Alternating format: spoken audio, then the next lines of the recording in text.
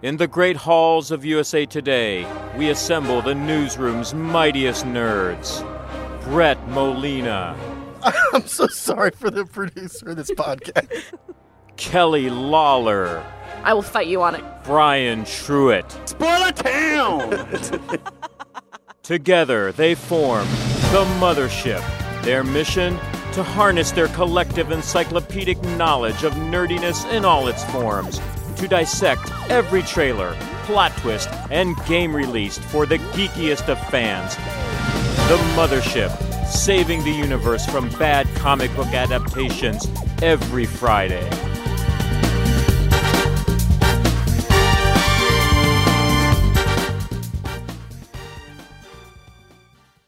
All aboard the Mothership, the Geek Culture Podcast from the USA Today Network. Thanks so much for joining us, and happy Friday, everybody. What is up?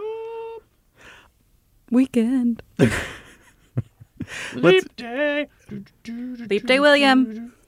Let's meet the crew. I'm Brett Molina. I play video games, and I will spend Leap Day cleaning my garage because I've gone full suburban dad. I'm Brian Truitt. I watch movies, and I have no idea what I'm doing Leap day. Hopefully nothing. It's the best kind of day. Yeah. I'm Kelly Lawler. I watch television, and I will spend Leap Day reading the 5 different books I'm in the middle of right now. At the same time? Yeah. Awesome. That seems excessive. Genius. If this is your first time listening to us, welcome. New episode of The Mothership drop every Friday, and you can subscribe for free on Apple Podcasts or wherever else you like to listen. While you're on Apple Podcasts, we would be so grateful if you could leave a quick review about the show, because you help other fans who like nerdy pop culture find us, and as a bonus, you get a shout out on the next episode. So try it out. Everybody wins. Don't forget, along with leaving a review, you can get in touch with us on Twitter. We're at Mothership Pod, or you can send an email to mothershippod@usatoday.com. Let's get to the main topic. Here's a clip. What happened to him? He cut his wrist. It just doesn't make any sense. What? Adrian wouldn't kill himself. Listen, you're getting your freedom back, okay? Don't let him haunt you. Hello? I'm scared. You don't have to be scared of him anymore. He was a sociopath, completely in control of everything.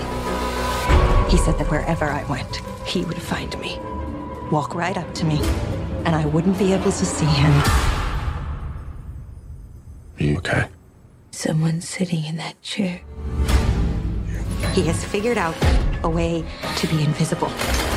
Only thing more brilliant than inventing something that makes you invisible is coming up with the perfect way to torture you, even in death. That was from The Invisible Man, the new Blumhouse horror take on the classic film starring Elizabeth Moss.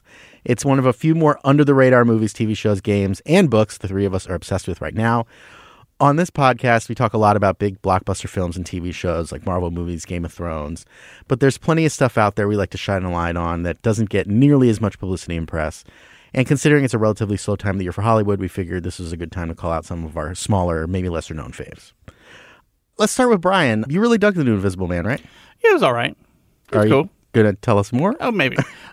So it's not really under the radar because it's like actually a pretty big horror film, and it's not based on, but it's kind of like loosely inspired by the H.G. Wells novel The Invisible Man in like the 1933 James Whale movie with Claude Rains and a bunch of gauze. But it's kind of cool because it's a movie about, you know, domestic abuse and gaslighting, and so much of like the horror we know now, you know, kind of the big Get Out and Us and things we're in like a golden age of horror that like actually talks about something and you know, not really messaging, but just kind of like it talks about things that are happening in society in a little bit more than just kind of like somebody carrying around a machete and just slicing teenagers. There's more heft to it. And so they've taken the Invisible Man and like made the main person a woman who's trying to escape her ex. Her ex happens to be an optics pioneer. So she escapes. He like supposedly kills himself and leaves her like $5 million. But she's been like so messed up by the whole relationship. Like she's traded one prison, which like, you know, he's kept her like very much in their house and not allowed to talk to other people or have like views of her own. She's traded one prison to like another one where she won't even leave the house because she's afraid that, you know, he'll come get her. And she doesn't believe that he's dead because he wouldn't do such a thing. So then, like, bad starts happening, like, you know, around the house. You know, the oven turns on by itself, and, you know, there's weird handprints everywhere. You know, more of the Invisible Man kind of trope things. And it's, you know, and she's like haunted by this thing, and no one believes her. Do we ever get a scene with like floating glasses? Nothing that like obvious, hacky, but just like, you know, a lot of like the camera's always panning, so you're always wondering where the thing is. And like, it's too bad because there's one scene, the best scene in the entire friggin' movie is like in the trailer. It ruined the whole movie, and it's, you know, a trailer's bad sometimes. Trailers are bad. But like when it happens in the movie, I didn't see it. Thank God I didn't see the trailer until after I watched the movie. But like, it startled me on, like, I was on the edge of my seat because I was like, oh my God, you know, it was like, it was that effective. And it's just, it's really cool that they've taken something like so kind of old school and like made it very real. It's like, we don't believe people, you know, victims now. And it's just like, that is this entire movie. Everybody's like, this woman's nuts. You know, of course there's no like Invisible Man after her, but yet, you know, she's convinced of it. No one believes her. And then, you know, I won't ruin anything, but it's interesting and cathartic. And, you know, I hope instead, I think they've gotten rid of the whole dark universe thing that they were going to do with like all the Avengers style, you know, shared universe with the monsters. So hopefully it's more like this, where it's just like some filmmaker, this is Lee Whannell who co-created Saw and did the Insidious movies. Hopefully it's like some filmmaker has a cool idea for one of the monsters in a very socially conscious manner, and like hopefully we do this with like Frankenstein, Dracula. Frankenstein could totally be like a thing about identity issues. Oh yeah. Wolfman, you know, you could do a lot about Teen Wolf kind of like. I was about to say it's already about puberty. Right. But I think you could do like something like a really interesting body horror thing and tie that somehow into you know, something cool. Dracula about disease. I think there's a lot of things you could do with those things, and hopefully this will make some money, and, you know, people will be allowed to do that. Well, there we go. Kelly, you've been a big fan of I Am Not Okay With This. Tell us more, please. Yeah, this is a new Netflix series that is out today, the Wednesday we are recording, so it's available to you the Friday. You are obviously listening because you listen right away, don't all of you? It is a teen show starring Sophie Lillis, who played Beverly in It. And if you also watch Sharp Objects, she played a young Amy Adams in Sharp Objects. So she's been a young Amy Adams and a young Jessica Chastain. If there are any other gingers left in Hollywood, she should probably play a younger version of her. And Nancy Drew, too. Oh, and Nancy Drew, yes. And it's very Carrie-esque. It's about this teen girl who has a lot of anger issues, and her dad has just died, and she lives in a very rundown, poor town in Pennsylvania, and she doesn't have a lot of friends. She has a bad relationship with her mother, and so she's just going through like the latter stages of puberty and grief, and is just boiling up inside, and it becomes very literal, and then she starts to have these superpowers that are telekinesis-esque.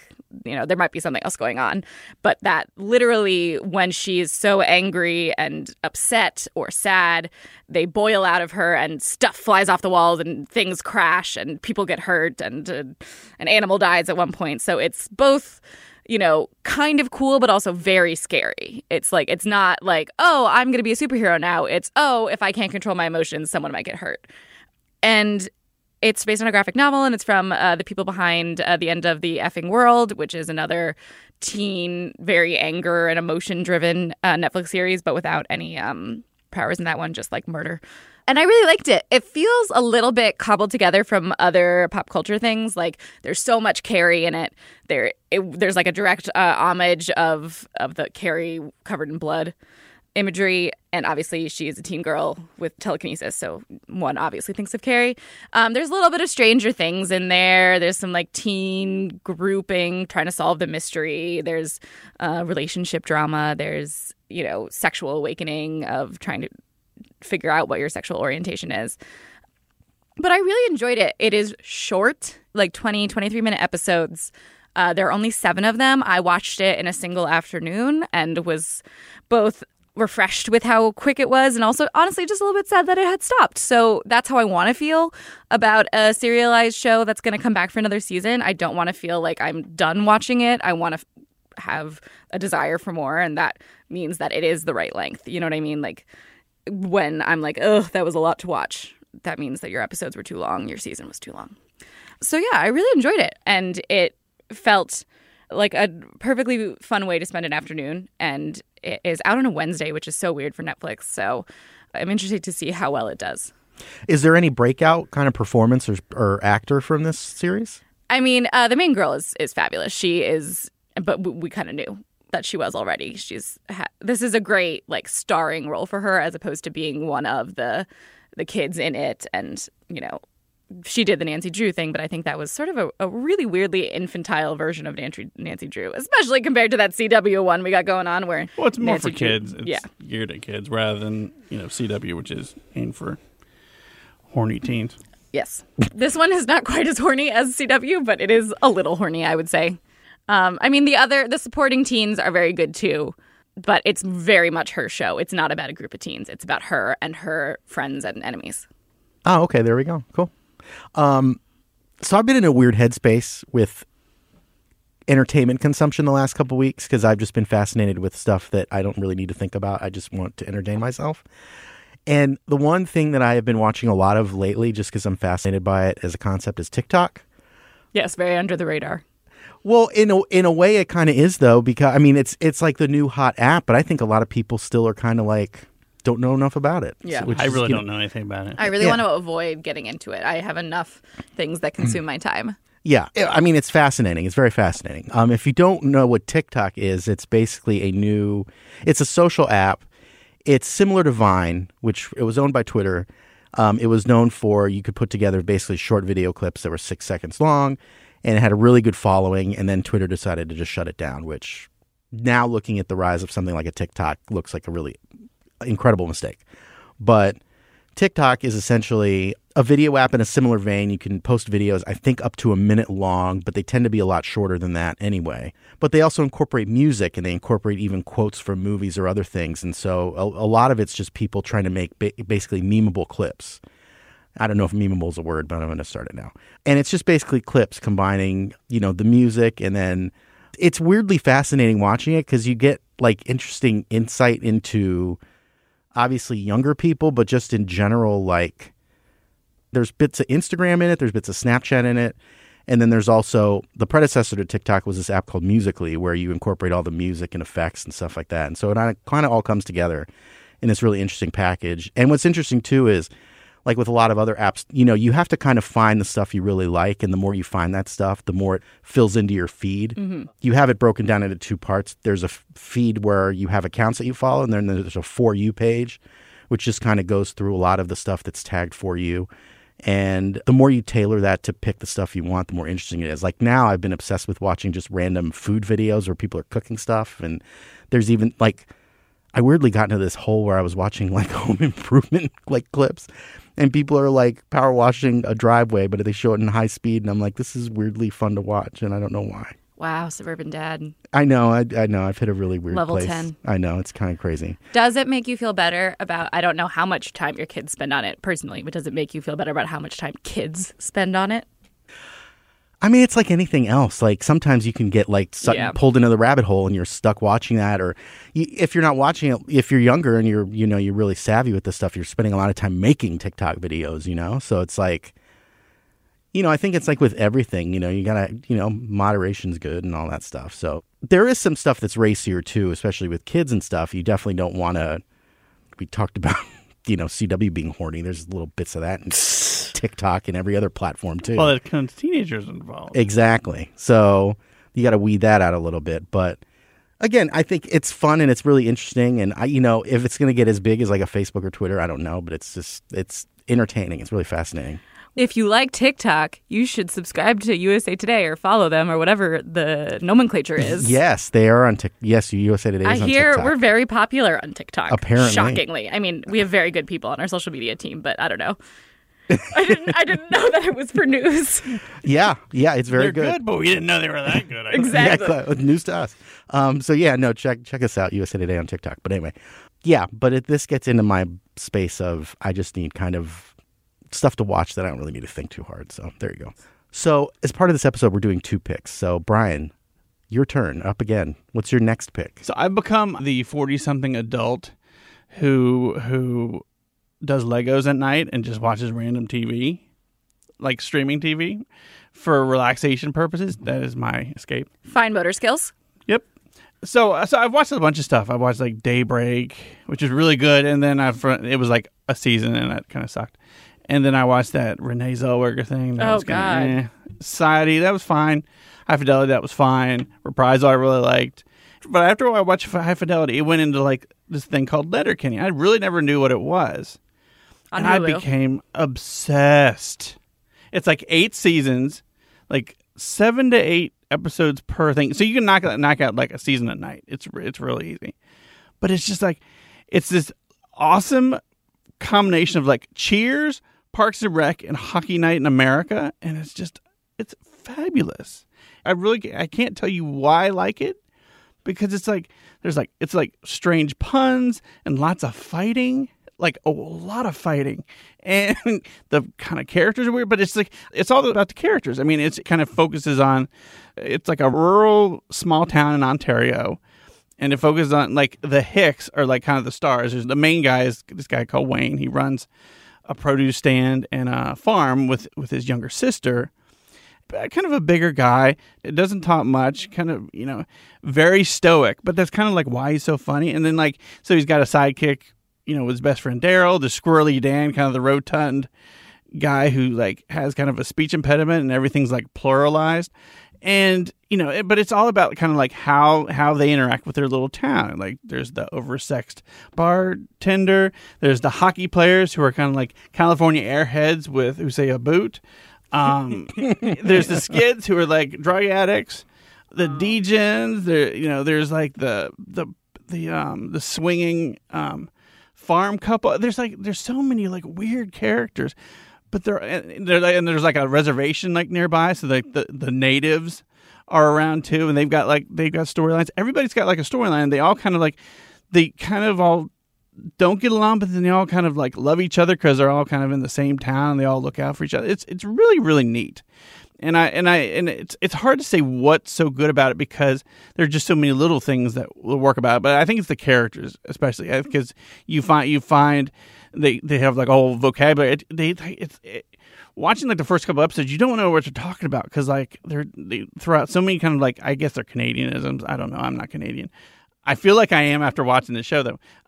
There's a lot of like vocabulary that kind of like it finds itself. You understand what they're talking about after a few episodes, and you kind of get into their thing. They say like Wayne says like pitter patter all the time, and it's about like here, come, get going, or Squirrely Dan says apparently all the time. There's a whole thing about like wrestling puns there and like a lot of dad jokes. It's really good. Just give it a shot. Because it's really addictive, and there's like 8 seasons of it. It's not one of these like Kelly said. It's just like I'm not okay with this. Is like one season, and like you're done with it in a night, and you're like, there's no more. But like at least there's like 8 seasons of this, so it'll keep you going for at least like a week until you find something else. Yeah, it's obviously a Canadian show, and I like it too. It wasn't available in the U.S. until 2018, but it also it didn't have all of the seasons on Hulu until very recently. And so I've seen it start to proliferate, like other TV critics that I talk to, and like when I go check in on TV Reddit, people are more interested in stuff. So I'm really hoping that it'll sort of have that slow build the way a lot of international shows do on American streaming platforms. There's a lot of GIFs. I've noticed it has more GIFs than I thought it would. And like on Twitter and everything, I feel like that's kind of like the thing that like tells you something's popular when like there's a lot of GIFs of it just like running around there. But it's cool that like, there's so much kind of crap out there. That's something like that is kind of so small and so kind of DIY and so niche. And it is utterly strange when you start watching it because you're like, what am I watching? But then it's like you get involved with the characters, bring you in, and they get you involved. You understand their vocabulary, and they like do weird stuff. But you're like, okay, well, that's how I probably would go with that situation if someone's tried to get in a scrap with me or something. There's a lot of stuff that's very relatable, even though it is very kind of like it's foreign and it loves being Canadian. It loves being kind of like really niche and Canadian. Yeah, it reminds me of Slings and Arrows if anyone has ever watched I that. kind of want to watch that now because I know that's very Canadian in terms of. I think it's of like how it on does. YouTube Red. Like it's not called It's YouTube on Red stream. anymore. It's on streaming somewhere. It's somewhere. Yeah. Highly recommend Slings and Arrows, which is a super Canadian show about a Shakespearean theater company that is simultaneously absolutely hilarious and one of the deepest shows you've ever seen because the seasons echo Shakespeare plays. Anyways, I could talk about Slings and Arrows for a long time. Rachel McAdams is in it before she was famous. Anyways. Well, let's get to you then, because you haven't. I was going to say, because what's your next pick? I'm not currently watching Slings and Arrows, but I could talk about it forever. Anyway, I did want to talk about FX has a really big week, first week of March, and it's big for a bunch of different reasons. It's big on like a business level because the FX on Hulu landing page is launching, which I'm going to be writing about later this week. It's a very interesting thing that I don't know if consumers really understand, where obviously since Disney got FX in the 20th Century Fox merger, they are trying to flex it on multiple platforms. So FX on Hulu is this weird thing where they're keeping the FX brand because they believe, and I think they're right in believing, that FX sort of connotes a prestige TV thing with their shows, like, you know, like Fargo and The Americans. Like they win Emmys, they are adult programming. So what they're doing is some shows that have been in development at FX and were planned for 2020 are becoming FX on Hulu exclusives. So one of those includes like Kate Blanchett's FX series, Mrs. America, about the Equal Rights Amendment fight from like the conservatives who didn't want it and the women's liberation movement who did. So instead of ever airing on cable, it's just going to be on Hulu. So essentially it's a Hulu original, but it's still an FX show. So that's weird. So like from a business standpoint, FX publicists are working with it. It was at the FX day at TCA. You know what I mean? Like it's paid for by FX, but it's only going on Hulu. So that's interesting. And then starting next week, it's shows that air on FX and FXX linearly will be available on Hulu the very next day, much like broadcast shows are available on Hulu the very next day from ABC, NBC, and Fox. So it's weird business time. It's a new frontier in the streaming wars. And it also means FX is dumping a lot of new shows next week and in the coming months. And Devs is their big like FX on Hulu launch show, which is from Alex Garland, which is good. And you'll hear more about it from lots of different people. It's from the guy who did Ex Machina. And it's got Nick Offerman in it, among others. So we'll let other people talk about Devs. I want to talk about these two tiny shows that are coming to the actual cable channels. Breeders, which stars Martin Freeman and Daisy Haggard, and Dave, which stars Lil Dicky. If you guys know who Lil Dicky is, he's a YouTube star who is this white guy who raps, and his whole shtick is that he's a white guy who raps. But he actually works with really great musicians and producers. So Breeders first is this British tiny little sitcom that Martin Freeman helped write and produce about a couple with two young kids. And the whole thing is just about the trials and tribulations of parenthood. The first episode is one of the funniest things I've ever seen. It's all about this one night where the kids won't go to bed. They just can't sleep. And the parents are trading off who's going to watch them. And it just keeps escalating and it just gets worse and worse. It gets worse for the parents. It gets harder for the kids to fall asleep until, I won't say why, but eventually the police get involved.